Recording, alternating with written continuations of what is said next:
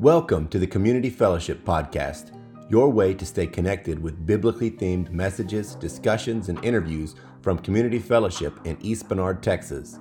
Learn more about our church at the cfeb.church website, check us out on social media at CF East Bernard, or attend an in-person service at 635 Main Street in East Bernard. We are a local church that works to make the love of Christ for all humanity known to our community and the world. Thanks for tuning in and enjoy this week's content.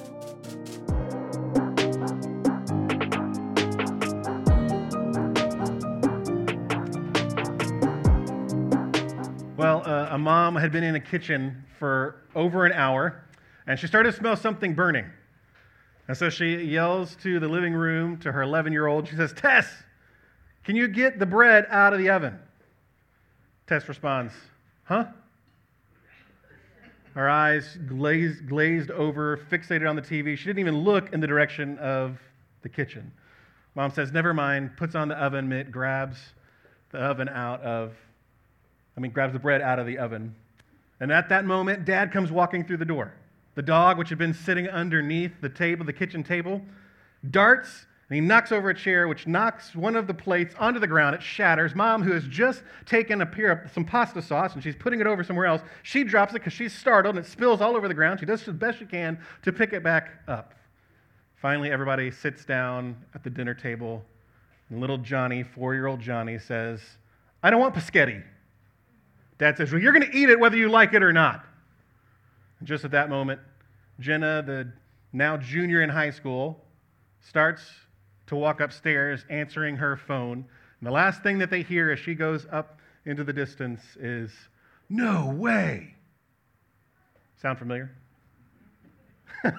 Sounds like my house. I know that. It sounds completely like my house. Well, this morning, we're going to be beginning a new series called The Table. And we're going to look at the significance of mealtime fellowship in the life of our families, with our neighbors, with our church family, and then even we're going to close it out looking at how the table impacts our future.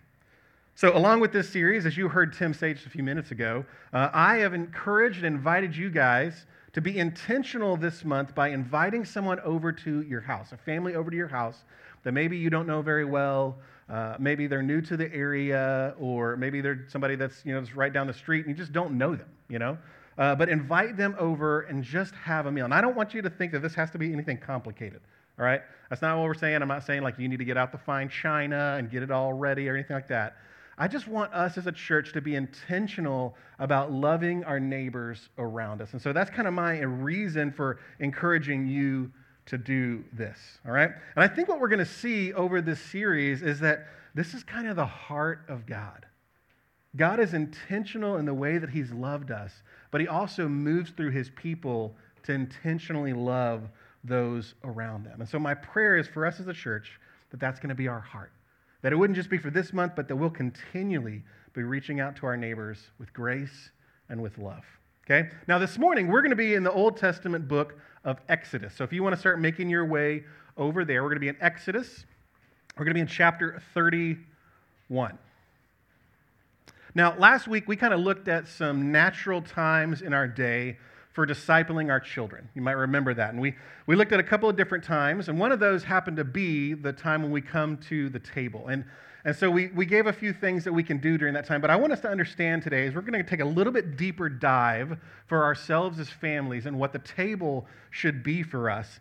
But I want you to see that it's not just for our kids, but it's also for us as adults.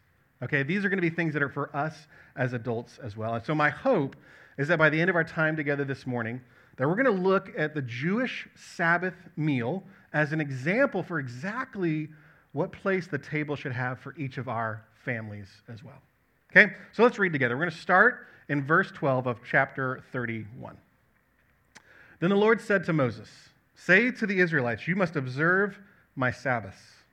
This will be a sign between me and you for the generations to come, so you may know that I am the Lord who makes you holy. Observe the Sabbath because it is holy to you. Anyone who desecrates it is to be put to death. Those who do any work on that day must be cut off from their people. For 6 days work is to be done, but the seventh day is a day of Sabbath rest, holy to the Lord. Whoever does any work on the Sabbath day is to be put to death. The Israelites are to observe the Sabbath, celebrating it for the generations to come as a lasting covenant. It will be a sign between me and the Israelites forever. For in 6 days the Lord made the heavens and the earth, and on the seventh day he rested and was refreshed. Okay, so let's kind of frame up what's going on here. Now Moses, in this pretty grave instruction, it's pretty rough when you hear twice, put them to death if they don't obey this command, right? That's pretty rough.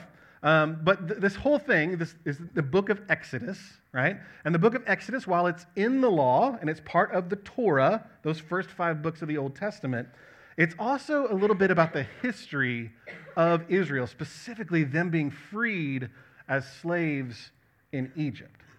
And so God goes through some pretty extraordinary lengths to free them from Egypt. You might remember this, right? He goes through the 10 plagues, each of which is aimed actually towards an Egyptian deity that God's saying, I'm better than you, basically. But God rescues his people in the midst of this. But God doesn't just deliver the people out of Pharaoh's hands. He's also beginning the process of making them his distinct people. Now, if I were to ask you, hey, how did Superman come to be? Right? I'm sure most of you would be like, okay, well, his planet of Krypton was being destroyed, and because his parents loved him, they wanted to send him away and kind of rescue him, so they sent him to the habitable place of Earth where he came. He crash-landed in the middle of Kansas, and the Kents took him in, right? Or if I were to ask you, okay, Spider-Man, how did Spider-Man get his powers? I'm sure you'd be like, well, he was bit by a radioactive spider, and therefore he has this spidey sense that he can have precognitive ability, and he has superhuman powers. Because we all know our superheroes' origin stories, right? We all know where they came to be. Well, that's the same thing that's going on right here in the book of Exodus, is that we are getting the origin story of God's people, Israel, because they are children of Abraham. They are people of faith. They are people destined to inherit a land that God has promised to them. But most importantly, they are a people that serves a powerful God who loves and rescues them. And as part of that, God establishes this covenant. We've talked about this quite a few weeks. He establishes this covenant that helps recognize and say, this is a special and distinct relationship between me as God and you as Israel. This is a special relationship, specifically for them coming out of Egypt and then enter the law. Okay, so the law is something that's going to set them apart. And that's exactly what Moses is receiving as we're reading Exodus 31. He is receiving the law. Now, Moses is going to come, he's going to give 613 commandments to the Israelites. But you and I probably are familiar with the Big Ten, right? We're familiar with the 10 commandments, and that's literally what he's going to be holding as he comes down. Right after this passage concludes that we just read, it says Moses went down the mountain with the 10 commandments in his hand, right? So he's going to be walking down there. And these 10 commandments are special because they kind of set apart what it looks like. Now, does anybody know all 10 of them, like off the top of your head? Can you do them in order? That's an even better question. See, that's a hard one, right? So the way that I always remember it is I always remember that the first 4 have to do with our relationship with God, and then the last 6 have to do with our relationship with others. But I love this country version, so I'm going to read this country version to you, okay? Sorry if I kind of slip into my southern boy, okay? Only one God. No idols. Y'all don't cuss. Get to Sunday meeting. Honor your ma and pa. Best not kill. No fooling around with another fella's gal. Ought not steal. Mustn't fib or gossip. And don't hanker for friends' things. I like those. I like those a lot. Now, these laws have been so instrumental within our Western society that actually until 2005, when the Supreme Court made this decision, they were prominently put up in most of the courthouses in the United States, in the nation. They were prominently displayed. And I would venture to say that the last 5 in particular have made such a contribution, have made a major contribution into our legal system here in the United States. However, the one throughout both the Old Testament and the New Testament that seems to get the most airtime is not the ones that you would think. It's not those last 5. It's actually number 4. Let's look at what it says. Number 4, remember the Sabbath day by keeping it holy. Now you might remember, this is what gets Jesus in trouble left and right in the New Testament. He healed on the Sabbath. He taught on the Sabbath. He worked on the Sabbath because he picked a little bit of grain, right? He gets in trouble because of the Sabbath day. It was something that was important to them. And even in the Old Testament, the prophets are left and right accusing the Israelites of not obeying the Sabbath either. I mean, there's one time where Jeremiah actually, he scolds the people saying, you're bringing in these carrying heavy loads in through the gates on Sabbath day. This is an abuse of Sabbath. Because for the Israelites, it was a day that was set apart. It was supposed to be holy and distinct. It was the one that was literally going to set them apart from all the other nations that they were going into this land to receive from. It was going to set them apart. They were the only nation that didn't work on one day of the week. But unfortunately, it becomes a place of judgment, as we hear from Isaiah and Jeremiah in the Old Testament. And it's funny to me how we've actually turned the opposite way now, right? Because the Israelites, they started to respect it, and that's why they abused Jesus in the New Testament, because they are saying you can't break the Sabbath. But now we've kind of turned the opposite way, and we're like, Sabbath? What's that? What's Sabbath? We don't think of day of rest. I mean, it's so laughable that even when a company says, hey, we're going to let our employees off on Sunday, we're not going to have them open the whole week, we're going to give them the day off, all the other organizations in the fast food restaurant, hint, hint, say, you're crazy. You're crazy. Why is it that this has become the way that it is? I don't understand. Yet of all those laws, 613, the 10 big ones, of all of those, look at the one that God chooses to reiterate to Moses coming down the mountain. Look at verse 17. It will be a sign between me and the Israelites forever. For in 6 days the Lord made the heavens and the earth, and on the seventh day he rested and was refreshed. So to God, this law is so important that he's going to reiterate that to Moses before he goes back down to be with God's people. And God says, because I rested, my people need to take their cue from my own behavior, and they need to rest as well. Now, hopefully you've seen this in our last few messages, but there's kind of been this constant refrain that I've had. We've been looking at the character of God, and then I've said we need to reflect that character. Who God is who we're supposed to be. So if we see that God's compassionate, we're a people who are compassionate. If we see that God is merciful, then we should be a people who are merciful. If we, like last week, if God is faithful, then we should be a people who are faithful, right? Catch this one. If God rested, we should rest. See, we take our cues from God's character. That's what we've got to understand. And I can't tell you how many times this has happened. I'll be talking with somebody, and they just look wore out. I mean, you can tell that they have been just through the ringer, so many things that are going on in their life. And I'll look at them and I'll say, man, you just look like you need a day of rest. You just need to take a day off and just rest. And it's crazy to me how many times I get the same response. I just got too much going on. I can't do that. What is it in our culture? Why is it that we can't take a break? Why are we so obsessed with busyness? I don't get it. I don't understand. It's like the busier you are, the better you are. I don't think that that's true, but I love what author and pastor John Mark Comer says in his book, The Ruthless Elimination of Hurry. Here's what he says. How we spend our time is how we spend our lives. It is who we become. So here's my question. What are you becoming? What are you becoming? Are you a workaholic? Are you a deviceaholic? Are you a mediaaholic? And for all the complaining that we do about our kids on their devices, I wonder if we just stopped and we looked at our own screen time, what it might tell us about ourselves. See, if how we spend our time is what we become, then there's far too many kids that are growing up having seen their parents become distant, busy, and self-absorbed.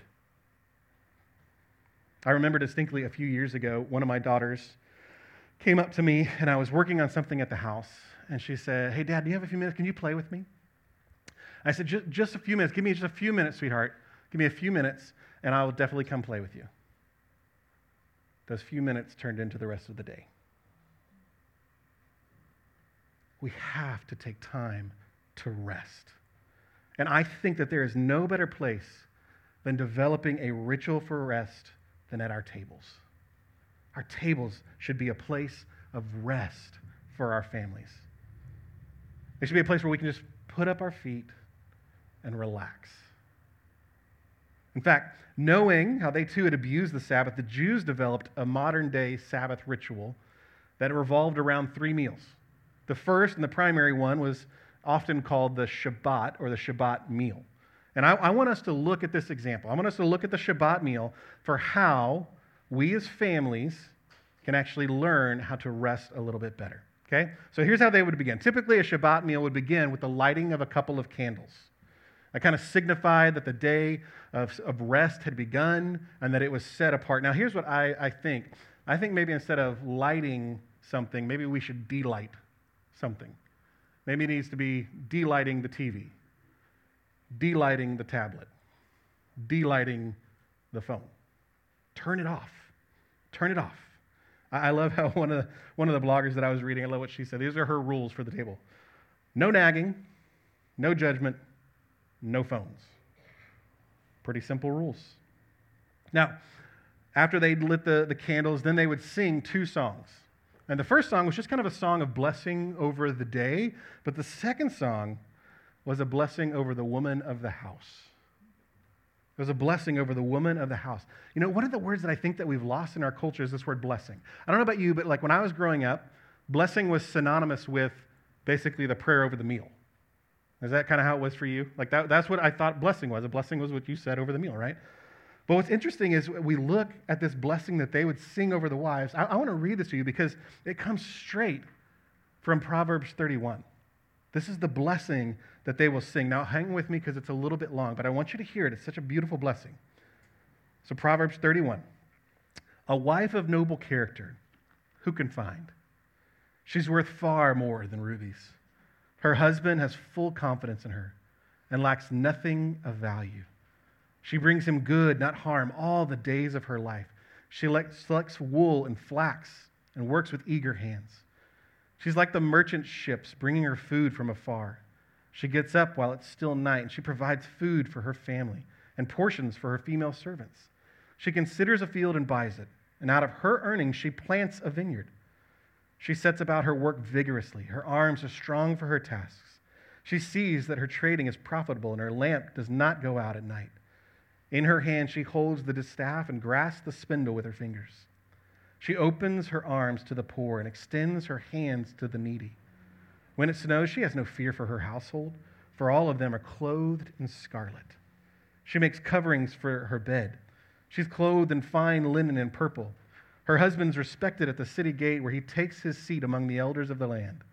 She makes linen garments and sells them and supplies the merchants with sashes.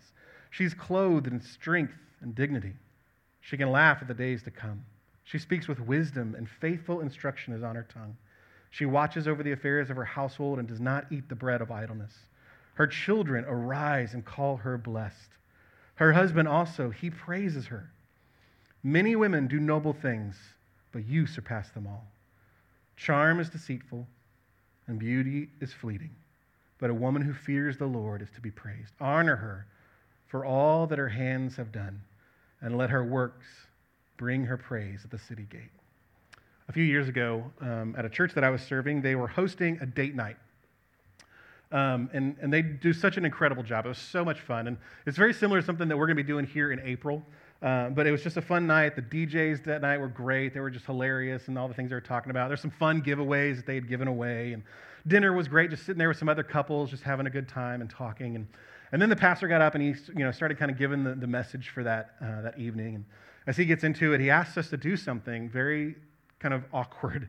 He said, I want you to turn your chairs and face your spouse. So we kind of do that. He said, grab their hands. So we're grabbing hands. And he says, I want you to say something that you love about your spouse. And listen, I don't remember what I said. I'm going to be completely honest with you. I have no idea what I said, but I do remember how my wife responded. She was in tears. They weren't tears of sadness. They were tears of happiness. And I realized that I am supposed to speak blessing over my wife, and I had not been doing that. And so that moment was a time where I spoke blessing over her, and she was able to receive it. I wonder, husbands, when's the last time that you sat down, you looked in your wife's eyes, and you just praised her? When's the last time that you just expressed how grateful you are for all that she does, for your family and for you? Because she needs to hear it. And the truth is, your children do too. Now, maybe that's not something that you do every time you sit down for dinner, and I'm not trying to suggest that, okay? But maybe once a week it's blessing night. And maybe it moves not just from your wife, but maybe it moves to the other people in your house. And you spend that evening just saying things that you love about that person to build them up and to bless them with your words. And you just take turns throughout the month with who it's going to be. Think about this. The table is the only piece of furniture. It's the only piece of furniture in our homes where we purposely gather around it and face one another. It was meant not just for sharing a meal, but for sharing in one another. The table for our families, it's got to be a place of blessing. Now, after these blessings are sung, it's time to eat. And most of the Jewish homes, they would have at least 2 or 3 courses, and then they'd have a dessert after that, all right? So it's a good time of eating lots of good food. When we were doing the Q&A a couple of weeks ago, we were talking about relationships, and Tim got up here. He said, "Hey, what's your love language?" And I told him what my love language is. And some of you guys are probably familiar with that book, Gary Chapman's book, 5 Love Languages, where he goes through and he kind of goes through each one of them. Here's what I'm convinced of. I'm convinced of that he left one out. This is through a lot of my research, plenty of research that I've done on this. He left one out. Food is one of them. All right? Food is absolutely one of them, okay? And here's why I think that, okay? Because I think food is actually God's love language. I think it is. Think about this. The human mouth has 10,000 taste buds. Why? God didn't have to do that. He didn't have to make it to where we actually enjoyed our food. We could be like the rest of animals who just take food in to fuel our bodies, right? But that's not what he does. And here's the reason why, and this is a great theological quote. I want you to remember this for the rest of your lives, okay? This is what one theologian said. He said, "Because God loves us." I agree with him 100%. Because he loves us. He loves when we delight in the things that he's made. He loves when we delight in his creation and all the flavors that come together in a really good meal. But listen to this ancient mealtime prayer. "Blessed are you, O Lord, King of the universe, for you gave us food to sustain our lives and make our hearts glad." Did you catch that last part? To make our hearts glad. That's what food is for. So the table for our families should also be a place of joy. A place of joy. So when we sit down with our family, the food should be enjoyable, the people should be enjoyable, and the conversation should be enjoyable. And that's exactly what happens for the Jews during Shabbat meal. The family and any other guests that are invited, they just enjoy being together, sharing stories, telling jokes, singing songs. It's a time of fun and joy. And the whole meal is meant to be restorative. See, that to the Jews, that's what Shabbat means. That's what it is. It's about being restored to wholeness after a long work week. That you come together and rest and you're restored. Now look back at verse 17, because I want you to see something. The very end of it, the reason why God takes his own Sabbath, he rested and was refreshed. Refreshed. Every one of us needs that. Every one of us needs to be refreshed. Right? Refreshed from the worries and problems and concerns that are going on in life all around us. So let the table be that for you. Now, maybe as you're thinking about a meal together, you immediately start getting stressed out. You're thinking about all the preparations that have to be made, right? Try something new. If your kids are old enough, have them come into the kitchen and help you. Give them a responsibility. Give them a task that they can be a part of. If they're too young, then let them be a part of being able to plan the menu with you, right? And then if you're really worried about the dishes, have somebody each night, right? You're assigned this week. This is your dishes. Next week it'll be somebody else. Or maybe you're just starting out. Maybe you're just starting out with this. You're like, that's really hard for us. We've never really come to the table and sat together to have time like that. Then you know what? Don't worry about the meal at all. Just order pizza. Order pizza, sit down together as a family, and enjoy one another. Laugh, play games, joke. Like that is what it's supposed to be about. Because I fully believe that the table can be a place of wholeness and restoration for us if we'll make it a priority, if we'll make it a priority. Now maybe this is too difficult to do on a regular basis. I totally get it, totally understand. It's going to take a while for it to become a habit. So here's what you do. Let me just encourage you, just do one meal a week together. Just make that the important one. Let your kids know this is going to be an important meal. We're all going to be together. No going off to friend's house this day or whatever. We're all going to be together. We're going to have dinner together. We're going to have a meal together. Maybe it's not dinner. Maybe it's breakfast. Truthfully, the DeWitts, we love ourselves some Saturday morning breakfasts, all right? I was telling somebody the other day, I can't wait till we get here because I have boxed up right now a griddle, like one of those big old griddles, and I haven't been able to use it, and I can't wait to cook some bacon and some eggs and some sausage on that bad boy, and for us just to rest on a Saturday morning. It's one of our favorite things to do. So maybe it's not during the evening, maybe it's in the morning that you just have one of these meals where you just sit down together. And listen, it's going to be countercultural. When you start to do this, it's going to feel a little bit weird for us because we're Westerners, but it's also going to be weird for people around you. If you're like, no, I can't do it that day because we've got this special meal that we have together. You can't skip it one time. Well, we really try not to because it's a special thing for us. Like we love being together and enjoying one another. So it's going to feel a little bit weird, but you know what? That's exactly why God gave the Sabbath to the Jews, so that they would look different. They were supposed to be set apart, and this was one of the things that set them apart. Look at what it says. This will be a sign between me and the Israelites forever. God says to the Israelites, this is going to be a sign between me and you forever. Now, I know we're not the Israelites. We're people of the new covenant, but we can take these principles and these things that we see in this, and we can learn how to be set apart in it. Now, here's what's really cool. So the Sabbath as a whole for the Jewish people was fundamental to their culture. And then what's really amazing about it is that within the law, God layers Sabbath on top of Sabbath. Okay? So the first one, which we've been talking about, is on the seventh day, every week, they had it set apart and they rested. But then, also within the year, they had 7 annual feasts. They had a Sabbath of feasts where they would come together as a community and they would celebrate the works of God and what God had done. Then every 7 years, the whole community of Israel, that they were commanded to liberate their slaves and to let the land rest for a whole year. And then 7 times 7 was an absolutely special year. It was called the Year of Jubilee, and all debts were forgiven. Any land that had been seized was given back to the person it belonged to. All of this, though, all of it was pointing forward to the ultimate and great future rest that was found in Jesus. Because listen to this, even Jesus declared his mission and his purpose on a Sabbath day. Listen to what he says. The Spirit of the Lord is on me because he's anointed me to proclaim good news to the poor.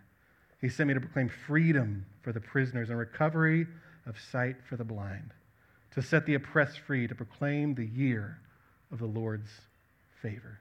See, Jesus is what Sabbath is all about. In Jesus, we have rest from trying to earn God's love. We're restored and complete and whole in our relationship that we were supposed to have with him. In Jesus, we're blessed by becoming God's children. no matter how rich or how poor we are. And in Jesus, we find complete joy because we have been freed from our sin. Maybe this morning you've come in and you're thinking there's no way that Jesus could care anything about you. You've sinned way too much. You've messed things up way too bad. I have really good news. Jesus loved to share the table with sinners. In fact, he got in trouble for it. But he loved sitting at the table with sinners. Or maybe this morning you've come in and you have so much on your mind. There's just so much things that you're thinking about. It's almost overwhelming and debilitating. Jesus is asking you this. Hey, pull up a chair. Come sit down. Let's talk about it and let me take it from you. Let me take your anxieties. Let me take your worries. No matter how you came in this morning, there is room at the table. Let's pray. Father God, we thank you so much for who you are. That you're a God that in your wisdom, you set aside a day for your people Israel to be an example even for us as new covenant people, to rest, to be restored. And I pray that we would hear this morning and take the example of that Shabbat meal, and that we would find a place of rest and blessing and joy for our families as we set apart just one meal during our week to enjoy being together as a family. God, because we know that your love will come through in this very unique time. Father, we love you. We thank you for what Jesus has done, that he is our ultimate Sabbath rest. We pray this all in his name. Amen.